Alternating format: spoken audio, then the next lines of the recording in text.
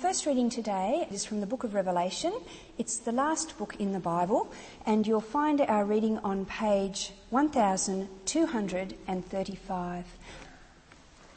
The revelation of Jesus Christ, which God gave him to show to his servants the things that must soon take place. He made it known by sending his angel to his servant John, who bore witness to the word of God and to the testimony of Jesus Christ, even to all that he saw.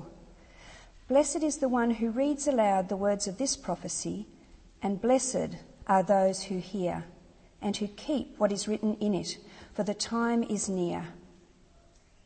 John, to the 7 churches that are in Asia, grace to you and peace from him who is and who was and who is to come, and from the 7 spirits who are before his throne, and from Jesus Christ, the faithful witness, the firstborn of the dead and the ruler of kings on earth. To him who loves us and has freed us from our sins by his blood and made us a kingdom, priests to his God and Father, to him be glory and dominion forever and ever. Amen.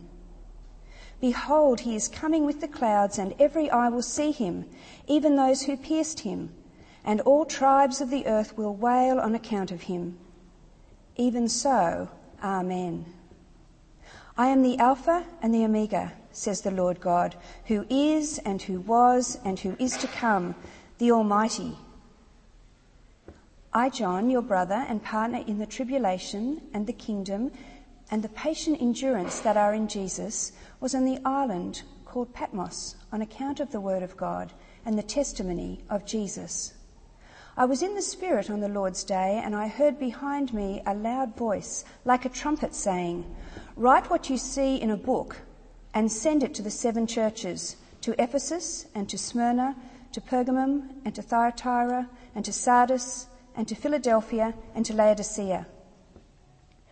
Then I turned to see the voice that was speaking to me, and on turning I saw 7 golden lampstands, and in the midst of the lampstands one like a son of man, clothed with a long robe and with a golden sash around his chest. The hairs of his head were white like wool, as white as snow. His eyes were like a flame of fire, his feet were like burnished bronze, refined in a furnace, and his voice was like the roar of many waters. In his right hand he held 7 stars.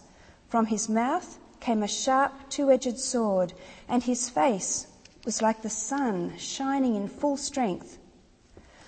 When I saw him, I fell at his feet as though dead. But he laid his right hand on me, saying, "Fear not, I am the first and the last and the living one. I died, and behold, I am alive for evermore, and I have the keys of death and Hades. Write therefore the things that you have seen, those that are, and those that are to take place after this. As for the mystery of the 7 stars that you saw in my right hand, and the 7 golden lampstands, the 7 stars are the angels of the 7 churches, and the 7 lampstands are the 7 churches." Our second reading today is Revelation 2, 1-11, and this passage can be found on page 1236 of the Church Bibles.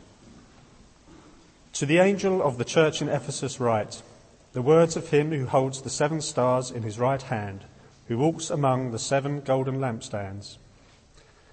I know your works, your toil, and your patient endurance, and how you cannot bear with those who are evil, but have tested those who call themselves apostles and are not, and found them to be false. I know you are enduring patiently and bearing up for my name's sake, and you have not grown weary. But I have this against you, that you have abandoned the love you had at first. Remember, therefore, from where you have fallen, repent and do the works you did at first. If not, I will come to you and remove your lampstand from its place, unless you repent. Yet this you have. You hate the works of the Nicolaitans, which I also hate. He who has an ear, let him hear what the Spirit says to the churches. To the one who conquers, I will grant to eat the tree of life, which is in the paradise of God. And to the angel of the church in Smyrna I write, the words of the first and last, who died and came to life. I know your tribulation and your poverty, but you are rich, and the slander of those who say that they are Jews and are not, but are a synagogue of Satan. Do not fear what you are about to suffer. Behold, the devil is about to throw some of you into prison, that you may be tested. For 10 days you will have tribulation.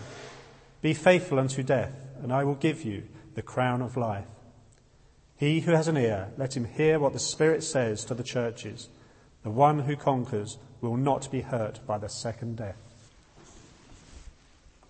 Thank you very much, Judy and Ian, for reading for us. Let me pray for us before we look at Revelation. Heavenly Father, we do thank you very much that you do speak to us through your word, the Bible.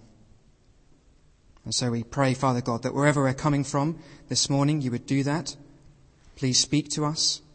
Please give us a clear vision of the Lord Jesus Christ. We ask it for his name's sake. Amen. Please do keep your Bibles open there on page 1235 as we look at the book of Revelation together. And if you turn to the back of the service sheet, you'll see that there's an outline of today's talk. It's probably worth me mentioning, actually, that point 3 is now merged into point 2, so please don't start panicking if you wonder if I'm ever going to get to the end. I will. Let me also add my word of welcome to Simon's. It's great to welcome friends and family of Florrie Winter here this morning.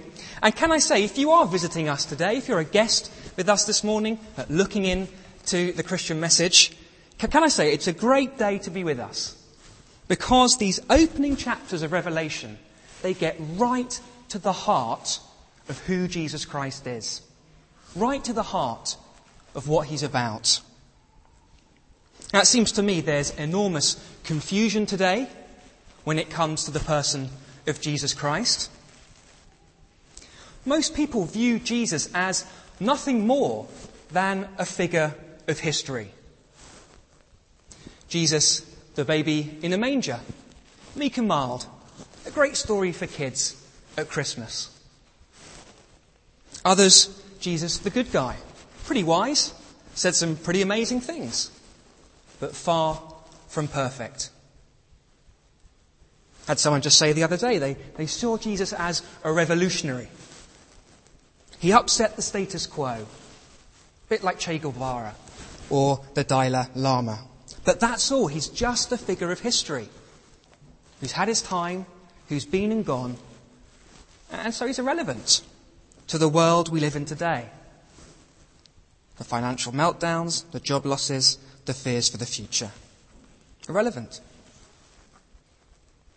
But this couldn't be further from the truth. And chapters 1 to 3 of Revelation, they're going to show us why. Because they give us a clear vision of who this Jesus Christ is. Who is the real Jesus? Not merely a figure of history, but the God of eternity. Now, this is something God wants all of us to see, wherever we're coming from this morning, and it's something that Florrie Winter will need to see as she grows up. Now, before we look at this vision of Jesus, let me just make 3 brief introductory comments about the book of Revelation as a whole. First thing to say is that the book of Revelation, the last book of the Bible, it is a book about Jesus Christ. So if you look down to verse 1, on page 1235, we read the first words, the revelation of Jesus Christ. Okay, pretty obvious. Opening sentence makes it absolutely clear this is who it's about.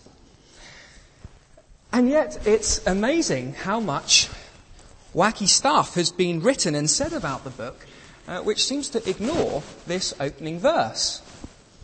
Books about Christians being raptured up to heaven, leaving the rest of the world to battle it out against the devil. Might have read 1 or 2 of those. A Bible code.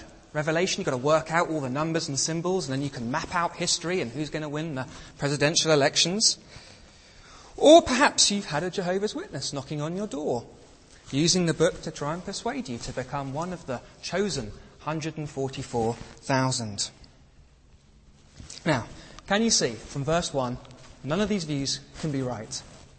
Verse 1 does not say the revelation of the rapture, does not say the revelation of the US elections, does not say the revelation of the 144,000. We can all see it, it's pretty obvious, it's about Jesus Christ. And these opening chapters are about him. Second introductory comment is to see that Revelation is written for all people. Not just clever theologians, not just the super spiritual. I think a lot of people are put off by the book. It's got some weird language, some tricky stuff. But look at verse 3. Blessed is the one who reads aloud the words of the prophecy. It's for anyone. You just read it and there's a blessing. Verse 4 makes it clear that the book was originally a letter from John, the Apostle John, to 7 churches. Normal churches full of everyday people just like you and me. Kids as well. In other words, this book, it's not the preserve of ivory tower theologians. It's a book for everyone. Don't be put off. Read it. Enjoy it. Be blessed by it. The book is written for you. And then the third introductory comment is to see that the purpose of Revelation, why it's written about Jesus, is first and foremost to keep our faith in him. To keep going with him, not to give up. Let me read you 2 verses from the heart of the book. You don't need to turn to them now. You can see the references if you want to look up later on the sheet. This is from chapter 13, verse 10. Here is a call for the endurance and faith of the saints. Chapter 14, verse 12. Here is a call for the endurance of the saints, those who keep their faith in Jesus. This is the purpose of the book. About Jesus, for all people, to keep our faith in him. Now, for some of us that will mean putting our faith in Jesus for the first time as we read the book together. And for others it might mean renewing our faith if we've been letting things slip. For most of us it will mean the normal, daily experience of keeping going with Jesus, fighting sin, facing opposition, standing firm. This is what God wants to encourage us with over the next 5 weeks. Okay, so those are 3 introductory comments about the book. With that in mind, let's now turn and look at this vision of Jesus given in verses 12 to 20. So this is our first point, a vision of Jesus to stick in our minds. Now, the book is unique in the Bible in that it's constantly playing on our imaginations. All 5 senses need to be involved, taste as well.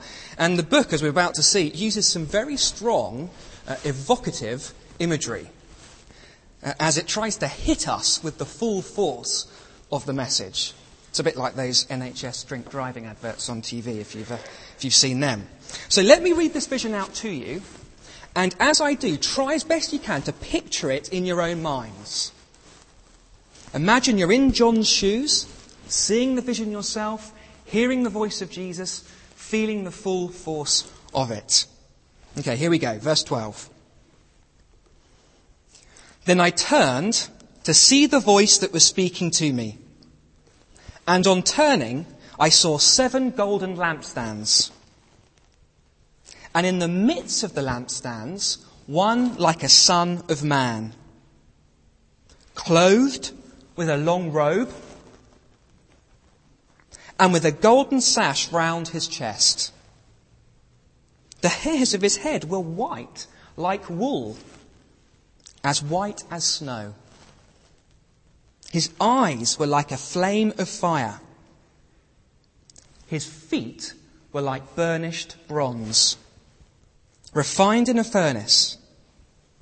And his voice was like the roar of many waters.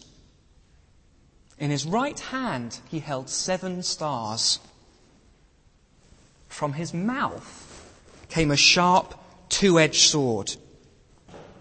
And his face was like the sun shining in full strength. When I saw him, I fell at his feet as though dead. But he laid his right hand on me, saying, "Fear not. I am the first and the last, and the living one. I died, and behold, I am alive for evermore. And I have the keys of death and Hades.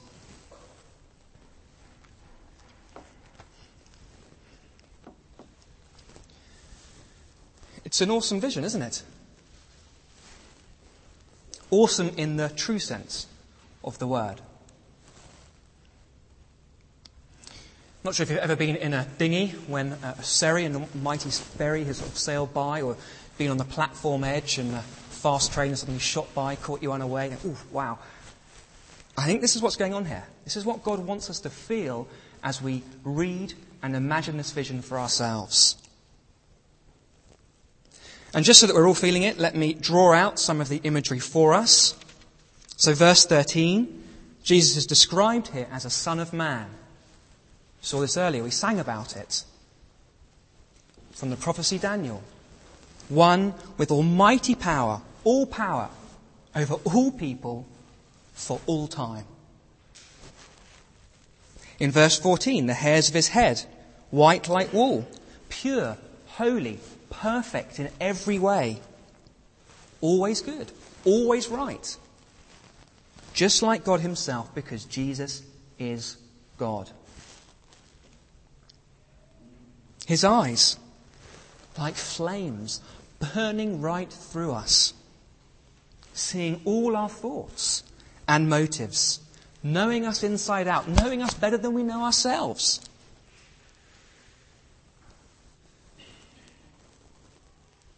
In verse 15, his feet, like burnished bronze, immovable, indestructible, invincible. Empires rise and fall, great leaders are born and die. Jesus is saying his kingdom lasts forever. His voice like the roar of many waters. Well, we've all seen the power of floods, tsunamis, tidal waves. Nothing compared to the immeasurable power that this Jesus Christ has. In verse 16, his right hand, holding the 7 stars. The entire universe under his control. Jesus really has got the whole world in his hands. His mouth with a two-edged sword coming out. The warrior in battle, ridding the world of evil and sin through the power of his word, defeating all those who oppose him. He is the judge of the universe. His face like the sun in full strength, shining on his church, gracious, merciful, loving, a saviour. And then are the words that he speaks, in case we haven't got the message yet. I'm the first and the last, the beginning, the end, the Alpha, the Omega. Which, if you compare back to verse 8, is another clear claim to Jesus being God. He says, I'm the living one. The source of all life, the source of your life, creator, sustainer. I have the keys of death and Hades. All power and authority. Even over death itself, in control of your eternal lives. And we can be sure of all this. If we're thinking, well, how can we trust this vision? We can be sure of all this because of what Jesus says in verse 18.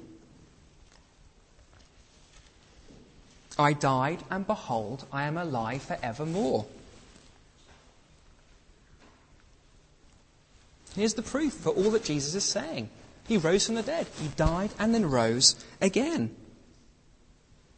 The empty tomb, the eyewitness sightings of him, the changed life of the disciples, the billions of Christians around the world who have objectively weighed up the evidence for the resurrection and subjectively testify the power of the risen Christ in their lives. This is how we know that this vision is not made up. This is Jesus Christ as he really is. Not literally with a sword coming out his mouth, but with all the power and authority and glory and splendour that the sword and the rest of the vision portray. This here's the real Jesus. Not merely some figure of history, but the Lord of history. Not a mere baby, not a mere revolutionary. This is the God of eternity. And if we're talking about the relevancy of Jesus for us, well, is there still any doubt? I mean, this is your Creator we're speaking of, the one who made you. This is your judge, the one you will face on Judgment Day. This is your Saviour, the one who loves you and has died for you, so you can be forgiven and know Him and enjoy a relationship with Him into eternity. This is your God. It's a vision of Jesus as He really is. Now, it wasn't until yesterday afternoon that the full force of this vision really hit home to me. I was at a wedding with all the fun and joy and happiness of the occasion. Got a call from my mum, and she told me that my Auntie Julie, had lost her fight with cancer. She had died. And it struck me at that moment that she was now standing face to face with this Jesus. Not some Jesus of history, but the Jesus of today. The Jesus of this vision. So let me ask you, is this the Jesus that you know? Not someone to take lightly, not someone to trivialize, not someone to mess around with, but someone to turn to as your God. And even if we are Christians here this morning, most of us are, I mean, it's easy to forget, isn't it, how awesome the Jesus is we know and love. Treating Him perhaps flippantly or without the awe and respect He deserves. But this is a vision that reminds us who He is, who He really is. The Lord of history, the God of eternity. It is a vision of Jesus to stick in our minds. And secondly, it's a vision of Jesus which every church needs. Because in chapters 2 and 3, Jesus starts speaking to His church. And for each individual church, without exception, Jesus begins by reminding them of a part of the vision we've just seen together. And it's also wonderfully personal and specific as Jesus addresses each church. Because although He's this mighty God and Lord of history, God of eternity, well, He's also intimately concerned for His people, telling them what they need to know. That's a bit here like a doctor knowing exactly what medicine to give to each patient. So God here knows exactly what part of the vision to give to each church. Let me give you a few examples, the first 4. So for the church in Ephesus, we're in chapter 2, verse 1 to 7 now. The church in Ephesus, they'd intellectualized their faith. They'd forgotten their first love. What do they need? Chapter 2, verse 1. To the angel of the church in Ephesus write the words of Him who holds the 7 stars in His right hand, who walks among the 7 golden lampstands. And that, verse 20 tells us, is the 7 churches. In other words, what the church in Ephesus needs is this clear vision of Jesus, here walking amongst them, holding them in His hand, reminding them that the heart of Christianity is a love for the Lord Jesus Christ, which is what Nick was sharing with us earlier. What about the church in Smyrna? Facing opposition, facing suffering, facing prison, facing even death. What do they need? Chapter 2, verse 8. And to the angel of the church in Smyrna write the words of the first and the last, who died and came to life. Again, the church needs a clear vision of Jesus, who died and came to life, the one who is triumphant and victorious over death. Even over death, they've got nothing to fear from their oppressors. What about the church in Pergamon, where some of the congregation have been deceived by false teaching? What do they need? Chapter 2, verse 12. And to the angel of the church in Pergamon write the words of Him who has the sharp, two-edged sword. Again, you're getting the picture? The church needs a clear vision of Jesus Christ. This time the sharp, two-edged sword, with the warning of Jesus coming in judgment if they don't turn back to the truth of God's word in the Bible. Finally, as an example, what about the church in Thyatira, where sexual immorality was threatening to destroy the church? What do they need? You've guessed it, chapter 2, verse 18. And to the angel of the church in Thyatira write the words of the Son of God, who has eyes like a flame of fire and whose feet are like burnished bronze.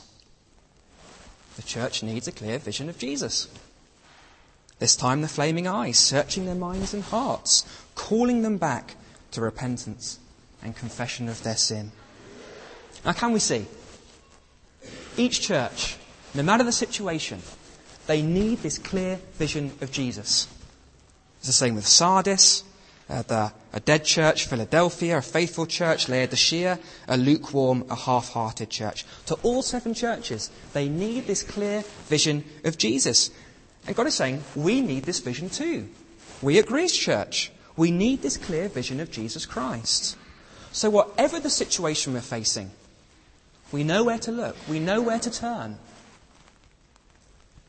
So just to bring that home for us, if, for example, we are struggling with opposition for following Jesus, if we are fearful of standing up for Jesus because of what might come our way, because of what others will think, well, the vision of Jesus to the church in Smyrna or Philadelphia is what we need. We need to see Jesus as the first and the last, God himself, risen from the dead, alive.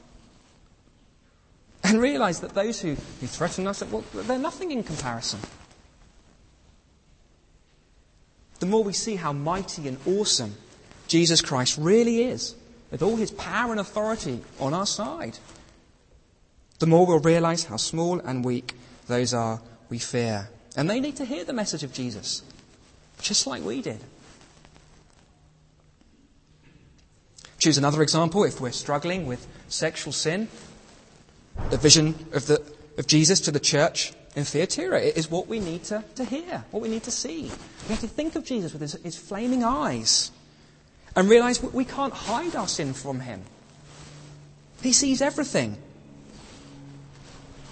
He sees every lustful thought, every second look, every unfaithful action.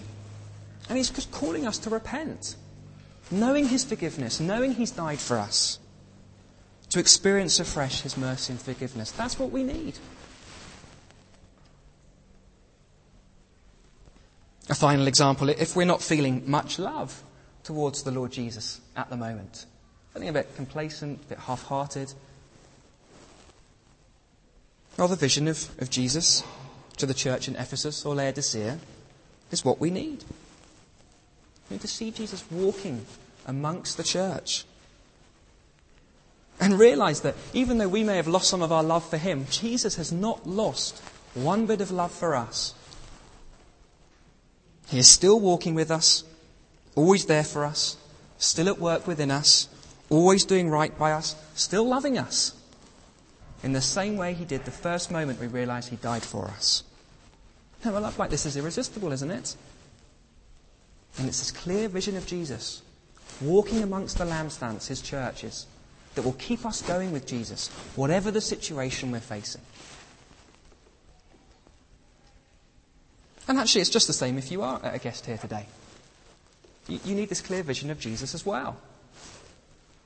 Yes, the church may look very weak to you. Yes, the church may look poisoned by sin and scandal. Yes, the church may look divided over some of its teaching.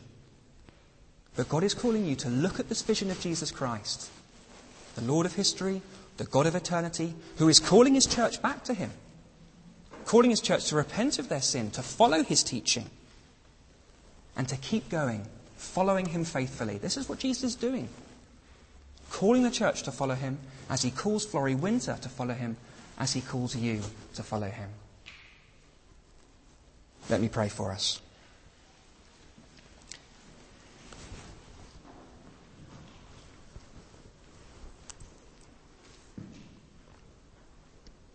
Father God, we do thank and praise you so much for this almighty vision of the Lord Jesus Christ. We pray, Father God, that you'd help us to see Jesus as he really is, to believe it, and to have this vision in our minds. So whatever situation we're facing, we see you as in total control, as the one ruling over this universe, as the one who is triumphant, glorious, and who is coming back for his church. I pray you'd help us to keep our faith in you. For Jesus' sake. Amen.